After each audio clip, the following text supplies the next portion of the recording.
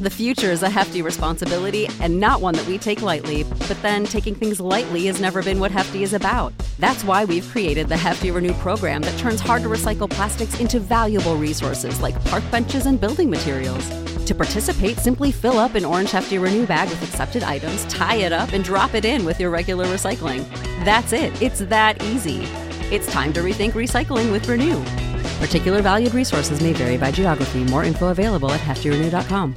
Support for this podcast and the following message come from Corient. Corient provides wealth management services centered around you. They focus on exceeding your expectations and simplifying your life. Corient has been helping high achievers just like you enjoy their lives more fully, preserve their wealth, and provide for the people, causes, and communities they care about. As one of the largest integrated fee-only registered investment advisors in the U.S., Corient has deeply experienced teams in 23 strategic locations. Corient has extensive knowledge spanning the full spectrum of planning, investing, lending, and money management disciplines. Leverage Corient's exclusive network of experts to craft custom solutions designed to help you reach your financial goals, no matter how complex they may be. Real wealth requires real solutions. For more information, connect with a wealth advisor today at Corient.com. That's Corient.com. Corient.com. For the ones who work hard to ensure their crew can always go the extra mile, and the ones who get in early so everyone can go home on time, there's Grainger, offering professional-grade supplies backed by product experts so you can quickly and easily find what you need. Plus, you can count on access to a committed team ready to go the extra mile for you. Call, click Grainger.com, or just stop by. Grainger, for the ones who get it done. Attention BetMGM customers. Have a friend who loves sports as much as you do? Here's a chance for both of you to earn a $50 bonus when they sign up through BetMGM's Refer a Friend program. Just sign into your BetMGM account and click on the Refer a Friend program to send your friend a message inviting them to register a new account in the same state you use BetMGM in. Once your friend signs up and makes a deposit, they'll receive a $50 bonus. And once your friend places a bet with their bonus and the wager is settled, you'll receive a $50 bonus as well. Share the excitement and get a $50 bonus every time you refer a friend to BetMGM. Visit BetMGM.com for terms and conditions. Must be 21 years of age or older to wager. Ohio only. New and existing customer offer. All promotions are subject to qualification and eligibility requirements. Rewards issued as non-withdrawable bonus bets. Bonus bets expire in 30 days. Please gamble responsibly. Gambling problem? Call 1-800-GAMBLER in partnership with MGM Northfield Park.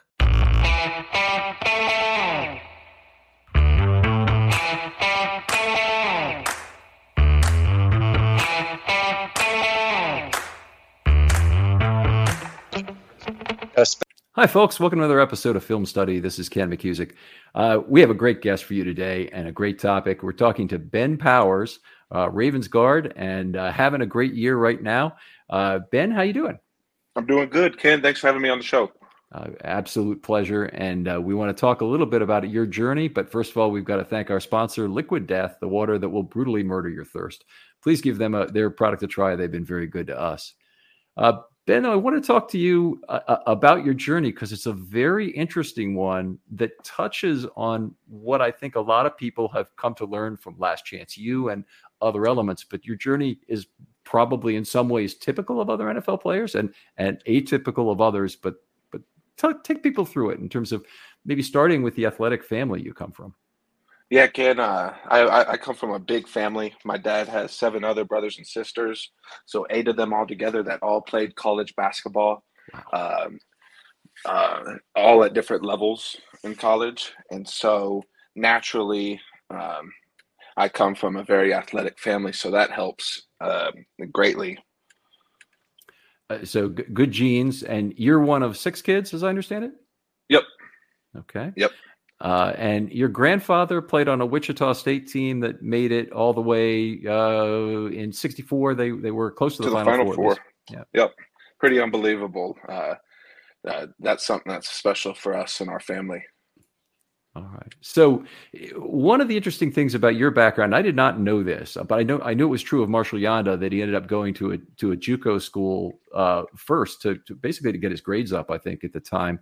But in your case, you were not recruited to play Division I ball right out of high school. Is that correct? Yep, I had 0 Division I offers out of high school.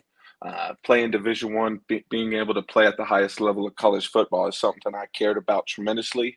So, and I had 0 offers to do that. So my other good options were D2 schools in the state of Kansas, where I'm from. A great D2 school, Pitt State, was my other option, or go to junior college and go to Butler Community College, who is one of the best junior college programs in the state. Those were my 2 options. I weighed them out. I decided to bet on myself. I decided to believe in what I wanted to accomplish, and I bet on myself, and I went to junior college. I was in junior college for 1 semester. My first semester, my freshman year in 2015, I was at Butler. In December, 4 months later, 6 months after I didn't have any offers, I signed with Oklahoma, and I played there 3 seasons, the following 3 seasons. First of all, great bet on yourself there. But Yes. Butler, Yes. People will know from Last Chance U, I think it's seasons 3 and 4, when they go out to the team from Independence, Kansas. Butler's in that same Jayhawk league, right? Yep. That's the same conference. I enjoyed watching that because there's all the conference teams. There's all the teams I played during my 1 season there. Okay, so Dodge City and Independence and all those. They take their football very seriously out in that conference, don't they? It's one of the best. That and the Mississippi Conference are probably the 2 best conferences in junior college football. So it's a good level of football. It's a good conference to find yourself in, and it definitely helped me. All right, outstanding. So you go to Oklahoma, and that Oklahoma line, particularly your senior year, unbelievable pro-laden talent, and you had a true freshman playing with you at that point, Creed Humphrey, right? Who was just obviously has become Creed Humphrey. Yep. Man, being able to play with all those group of guys and to be able to see them go on and succeed in the professional career is so special. Something like that does not happen very often. So to be able to be a part of a unit like that, a part of a Joe Moore winning offensive line unit in college is very special to me. All right. It was great watching some tape when you were drafted. We had a roundtable show talking about you. And I think you were the prospect that people wanted to talk about the most coming out of that draft, interestingly enough, in 2019. Maybe people like Marquise Brown, and they wanted to know what was going on. But I think you were the guy that a lot of people wanted to talk about after the draft. So we had a roundtable show on that. So you're drafted by the Ravens coming out of Oklahoma, and talk a little bit about that in terms of like what it was like to wait to be selected on draft day. And then when you got the call from the Ravens, what was so special about draft day for me and being drafted to the Baltimore Ravens is my best friend, Orlando Brown, who was drafted by Baltimore the year before. He was with me on that day. And so he was right next to me when I got the phone call, and he saw the 410 area code, and he starts going crazy. He starts snapping. And because I didn't know the area code to Baltimore. I pick it up and I say, hello, this is Eric DeCosta with the Baltimore Ravens. We want to select you with our next pick. You know what I mean? He knew all that before I even picked up the phone.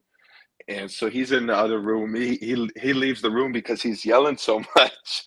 And I could hear him in the background. I'm trying to close my ears so I could listen in and listen what's going on. And it was just a very happy moment for me and my family, and something I'll remember forever. That is very cool. I did not know about Orlando Brown being there. I think it's been out there before, but I had forgotten it at least. So you get to the draft, you come to the Ravens. What impressed you most about getting the NFL? What was new and different in terms of maybe facilities or how they work or whatever? It's so much more of a business when you come to play at the professional level, and understandably, right? Everyone's in it for a reason. And so that was a shocker to me. And then just the level of play it is. I mean, because every other level of football, you're playing based on age or weight limit. Like you hear those are the 2 things that you get. You're playing with guys in your age group. Well, in the NFL, there is no age group, right? So you're playing with guys 10 years older than you. as opposed to in college, you're playing guys all within 4 or 5 years. So you're right. So you're playing with guys that are 33, and you're just, you're newly drafted at 21, 22. That's the biggest difference, is the maturity level and the maturity of the guys you're playing and competing against. How about, let's talk about physical maturity at that point. And obviously, you'd had a lot of success in college, which is why you were drafted where you were. But in terms of being at an optimal kind of a weight level, or really optimizing your strength, how has that evolved? I mean, I found myself needing to get stronger and bigger once I got here. And a large part of that has to do with the conference we play in. Playing in the AFC North, there's no gimme conference. It's one of the most physical conferences in the National Football League. And goes along with that is strength and weight, and that helps.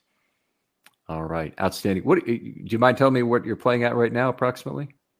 335.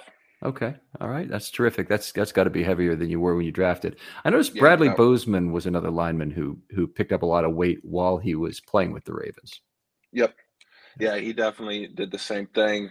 I mean, guys do it based on our power running game and the competition we play within the conference. Okay, so your rookie year, you got relatively limited playing time, but talk about what it was like maybe being on the bench during a year like that, and what you're thinking, and obviously you're probably hoping to get on the field, but maybe what you can learn from a year like that. My rookie year, I was very sad. I was very, how should I say it? I didn't redshirt in college, so I didn't understand what a year of development meant, to sit back and wait and watch. It was such a weird feeling on game days going to the locker room and not even being able in a position to be able to contribute that day. It's something you learn and you develop as a player, like just sit back, just rest, your time's coming. You know what I mean? Essentially my rookie year, because I was inactive every game except the week 17 against Pittsburgh, that was my redshirt year. And so I was able to use that year to learn behind Yanda, and a lot of the things he taught me are still things I carry on to this day. I was so fortunate enough to come here and be able to catch Yanda's last year. I owe him a tremendous amount for my success, because he taught me so much. So maybe you could tell us one thing that Marshall Yanda talked to, one thing in particular that you remember about a important piece of advice he gave you in the NFL that you'd pass on to the next generation of linemen. Marshall Yanda told me, he said, you take the NFL week by week and game by game, and that's how you make it to 13 years. He told me that one of the first conversations I had with him.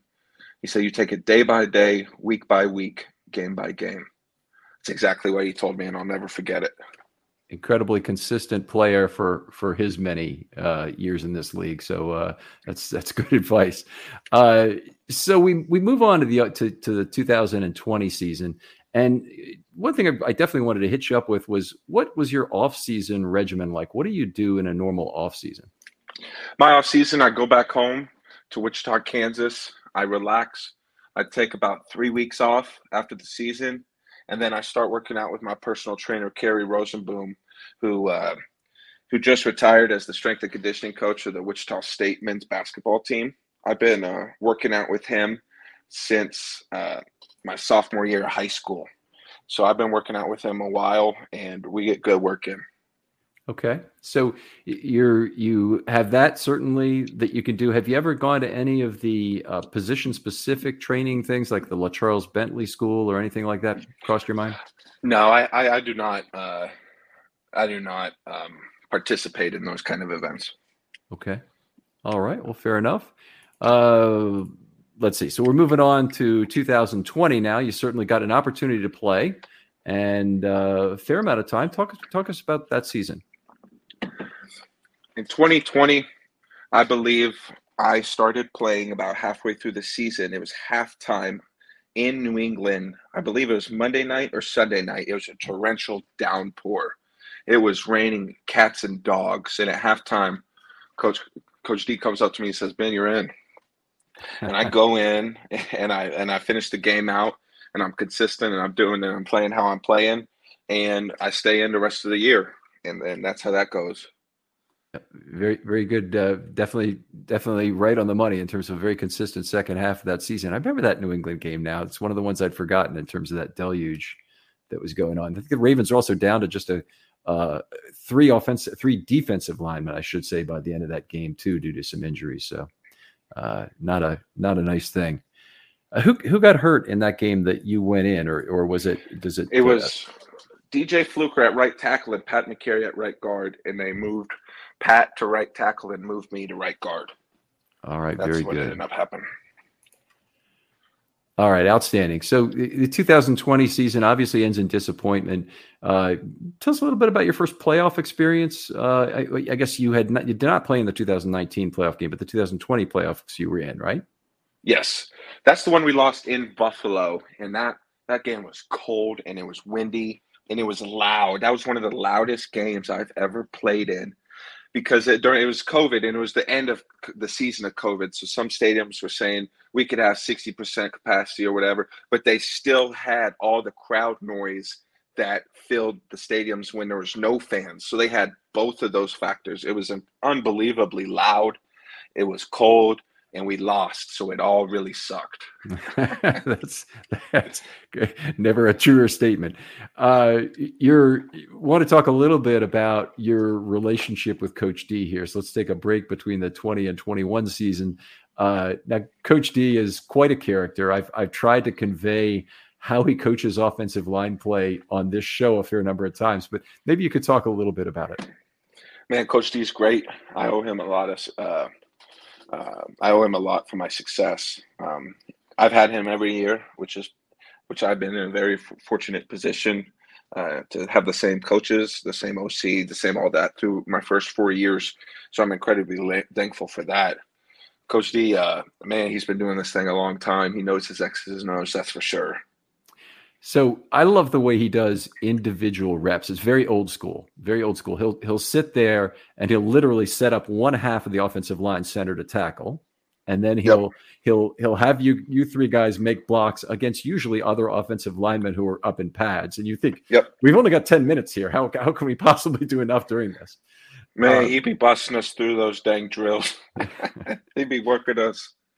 One of the things I noticed is that he wasn't shy to really get in there and teach footwork well, which has been kind of one of the hallmarks of the recent years of Ravens offensive line play. Is there's been good footwork. Matt Skura is someone I particularly credit with very good footwork in terms of his ability to center, but there are other people as well in terms of not messing up pulls by having good footwork, knowing where to take your first step. And that's something Coach D always seemed to do. He really was trying to drill into you guys is how to make your first steps on any block. Yes, I definitely agree with you. Your first two steps are what going to dictate the outcome of your block. Your first two steps and then the first two movements with your hands are so crucial for any engagement of conflict, really. All right, that's outstanding. We definitely want to get into some of that in terms of inside football. Maybe we hit on one of those right now. In terms of how you set up your punch on a particular play, do you have a preferred strategy, or like a pass rusher, do you have a set of moves in your toolkit that you can go to several during the game? I am an inside hand punch. So at left guard, my right hand, I'm punching and I'm stabbing his inside chest plate. So the D lineman's, the D tackle's left chest plate, I'm getting my right hand in there and I'm punching that, and that's my target every single time. And then with my left hand, I'm a grabber with my outside. So I punch inside, grab outside. So I have power inside, control outside. And so that's the world I live in. So you're grabbing. Where's the ideal place to grab him? Is it armpit? Or is it just grab a hunk of jersey inside the frame, or where do you go? So a lot of times I will start on the back of the shoulder pad, and as opposed to my right hand that once it's in there and grabbed, it stays there. My left hand moves throughout the play as the defender's moving. So ideally, I'm going to start back of the shoulder, and then I want to end via the neck. And I kind of work there, and that's once you have the via the neck, that is the utmost control you're going to have as an O lineman. once that's in, you're like, yes, I have him. That's what's going on in my mind. And by control of the neck, do you mean his jersey at the neck level, or do you mean yes, yeah. the via the neck of his shoulder pads. So I have my left hand inside, on the outside and inside of his shoulder pad. All right. That's just the kind of terrific inside football we want to hear a lot more of on this episode, Ben. Fantastic stuff. I did want to ask you another question about clues you look for from your opponent when you're pass blocking. So how do you pick up on what he's trying to do to you and then alter your play So I lock my eyes in on something on his jersey, whether it's going to be the NFL badge right in the middle on his jersey. That's the NFL logo's dead center. A lot of the times I prefer to set to his inside number, so his closest number to me. So if he's 92, I'm looking at the 2. I find a point at the top of the 2 and I keep my eyes held there. That prevents me from getting caught in all the wiggle, all the shaky shake that a lot of D lineman defenders like to do. They do that stuff with their arms to get you uncomfortable. But if you're not paying attention to it and you looked at the center, the core of their body, that's going to take you to where they want to go. So I like to look and find a spot for my eyes to stay there, and that's what I key in on. That is absolutely the coolest kind of stuff. So head fakes a lot also from defensive linemen. Do they still do those in the NFL? Yes. They're still trying. Yep. Yeah. Yep. I have this is an offbeat story, but I have a 1950s copy of Weeb Eubanks' scouting report on the Giants when he was with the Colts. I don't know if it was prior to the 58 championship game, but he has very limited notes on the players. But one of them was an offensive lineman for the Giants. He's saying, we'll occasionally go for head fake. And I think that was somebody they were kind of targeting. So that's awesome. Really interesting. It was great stuff. That just goes to show you, man, as much as the game has developed in terms of X's and O's, some techniques and the personal one-on-one battles are still the same. That's pretty incredible. Yeah. Are there defensive linemen who can make you lose your focus on that spot? Yes and no. Yes, in the aspect of spin, if a defender spin, naturally that spot has to change, right? Or a pick game is run and you change defenders, or they run it some kind of twist, or if you lose that point, I mean, you got to lock in like that on a snap, quick as a whistle. You got to lock back in and get back to your point.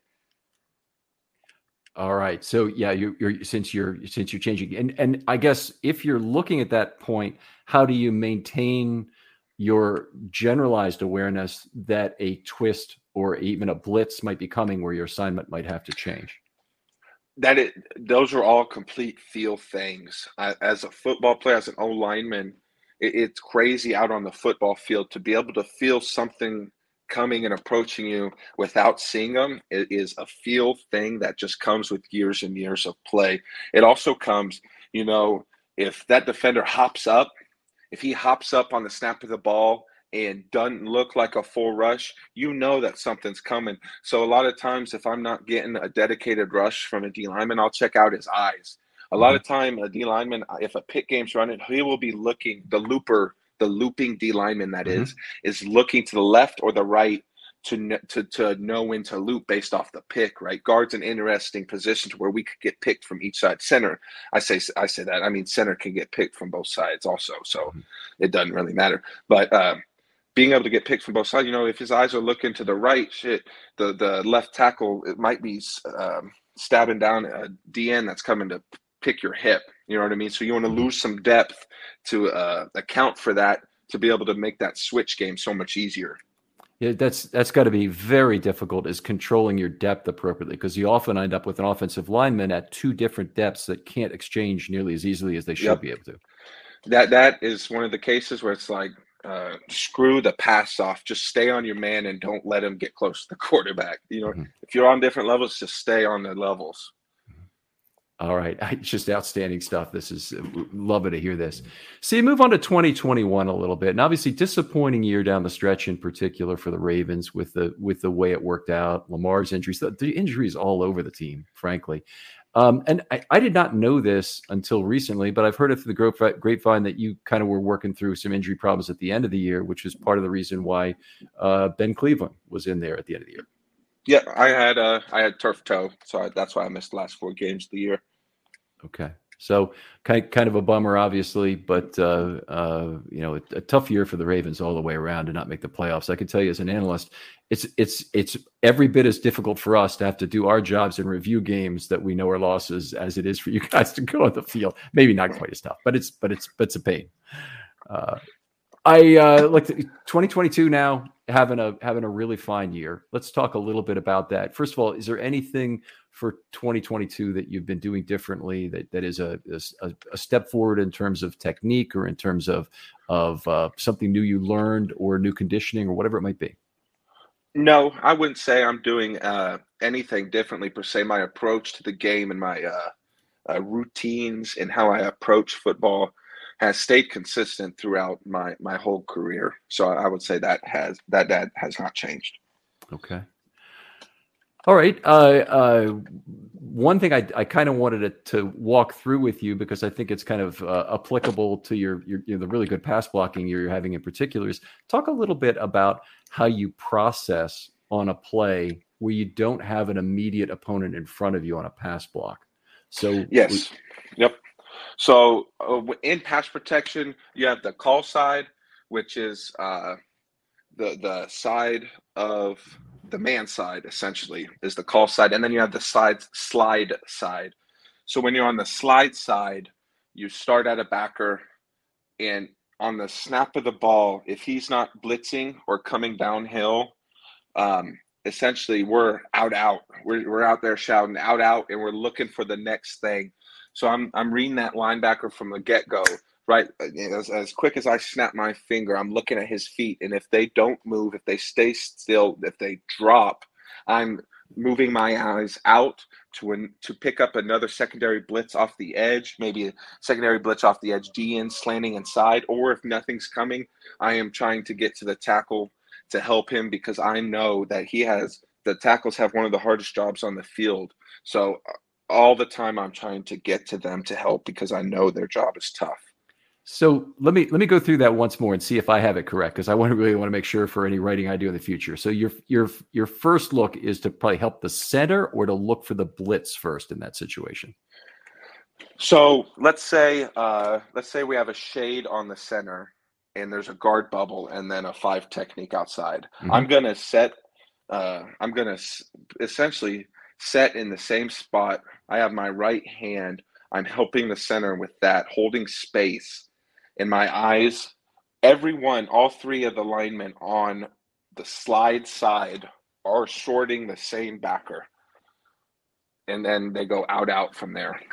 Okay. And so after that, there's also the possibility of a twist or a stunt or a looper for more than one gap that could be coming. I guess that's a fairly limited risk, but it does happen. Yes. Okay. And then it's the help block is the last thing you look for. Yep. Okay. Exactly. That must have been something that watching Yanda do in some of the past years has been really good. I guess you missed the first year in 2018 when James Hurst was at right tackle and Orlando Brown had just been drafted by the Ravens. Yanda did an amazing job the first half of that season while Hurst was still playing right tackle. And for whatever reason, they decided to wait on Orlando Brown. It seems stupid now, but they decided to wait. And Yanda was amazing at picking up help block after help block for Hurst in those first 8 games. So it's frankly making James look a lot better than he actually played, in my opinion. Yeah, I take pride on helping out my tackles. It's something whenever I can help them out and make it so their job is easier. I really enjoy that. I really do. So the Ravens, with their current issues that have happened with Ronnie Stanley, missing, some significant time this year, and obviously the other guys have been there, probably more important than ever, right? Yes, no doubt. Shoot, by week 3 or something, I had played like next to 4 or 5 different tackles. Jawan, Daniel, Pat, and Ronnie. So 4 different guys by like week 2. So, I mean, all those guys, it's easy to be able to pick up and play based off how much we practice. So that is what's nice. All right. Very cool. Let's see. What else did I want to ask you about while you're here? Maybe something else. Here's something I wondered if Coach D really drills into you guys, or if this is part of what's important. To me, I think a lot of pass blocking is making sure that the quarterback's throwing cone doesn't get invaded. Now, yeah, I mean, you think of it as a pocket probably, and I just wonder how this is done. How important is it to you as an interior offensive lineman to not give ground, set your anchor out as far as possible, or tackles, on the other hand, seem to give more depth in to keep their mirror because they tend to be on an island more. Talk a little bit about that. You know, the depth of the pocket, it becomes crucial when we're talking pass game quick throws. So especially for guards to not lose ground on like a quick slant, so like a 5 and in, right? That's the QB's windows of where he needs to throw the ball are essentially right over the guards, whether it's left or right, whichever his first read is. So to be able to stop that, because, you know, you give up the depth and then you also give up that defender looking at the QB and being able to jump and tip the ball. And so those are situations where, you know, you just try to, because a lot of the times you don't necessarily know that his first read is going to be that quick slant over you. So you just block it as it is almost. You know what I mean? It's not like this pass block, all right, Ben, we're going to throw this ball over your head.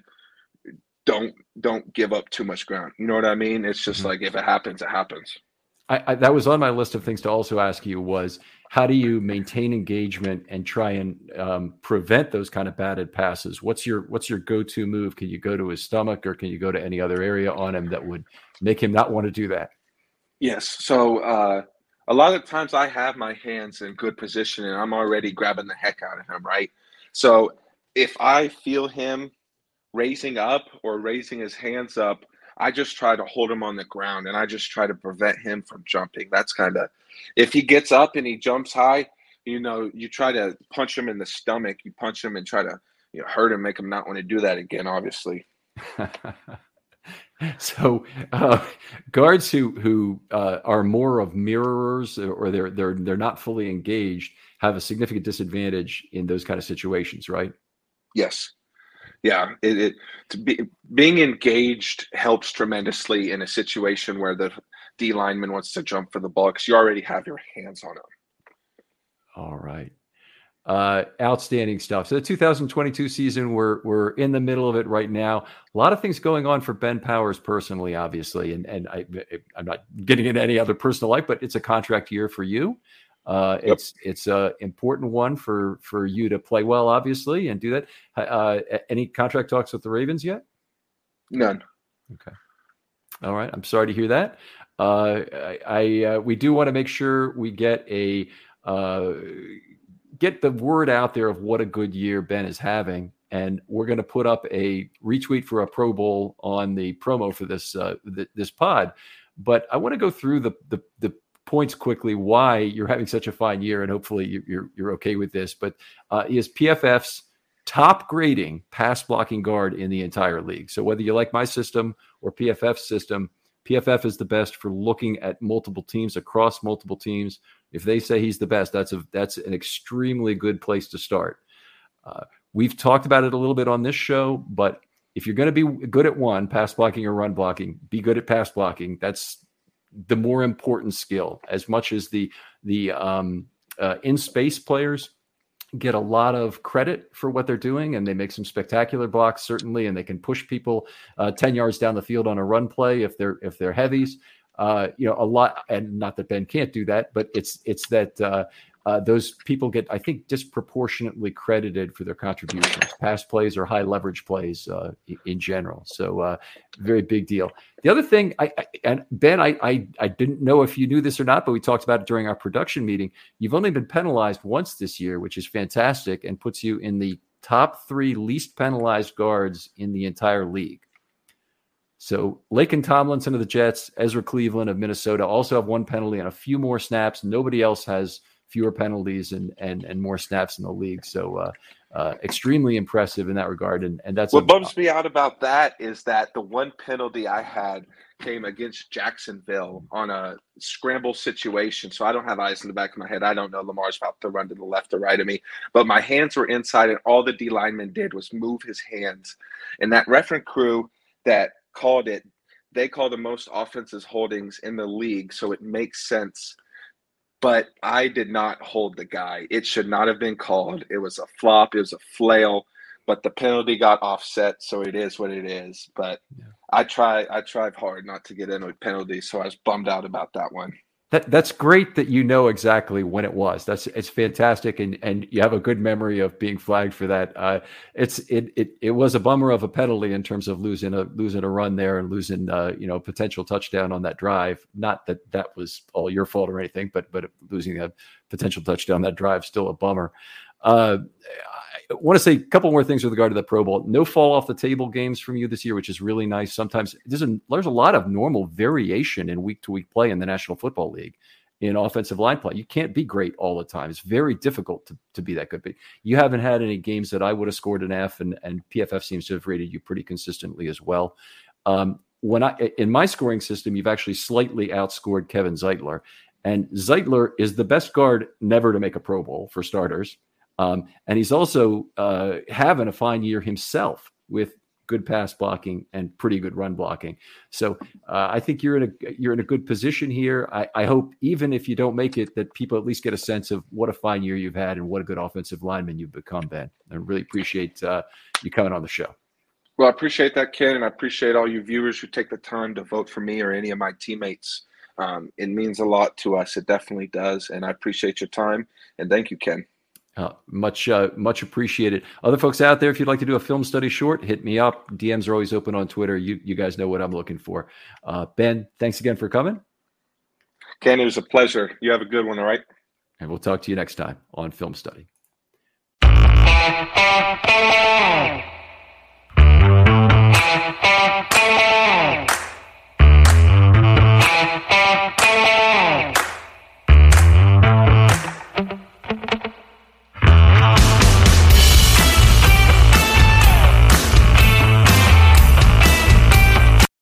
Without the ones like you, who work tirelessly to keep things running, everything would suddenly stop. Hospitals, factories, schools, and power plants, they all depend on you. No matter the weather, emergency, or time of day, you're the ones who get it done. At Grainger, we're here for you with professional-grade industrial supplies. Count on real-time product availability and fast delivery. Call, click Grainger.com, or just stop by. Grainger, for the ones who get it done. When you need mealtime inspiration, it's worth shopping Kroger, where you'll find over 30,000 mouth-watering choices that excite your inner foodie. And no matter what tasty choice you make, you'll enjoy our everyday low prices, plus extra ways to save, like digital coupons worth over $600 each week. You can also save up to $1 off per gallon at the pump with fuel points. More savings and more inspiring flavors make shopping Kroger worth it every time. Kroger, fresh for everyone. Fuel restrictions apply.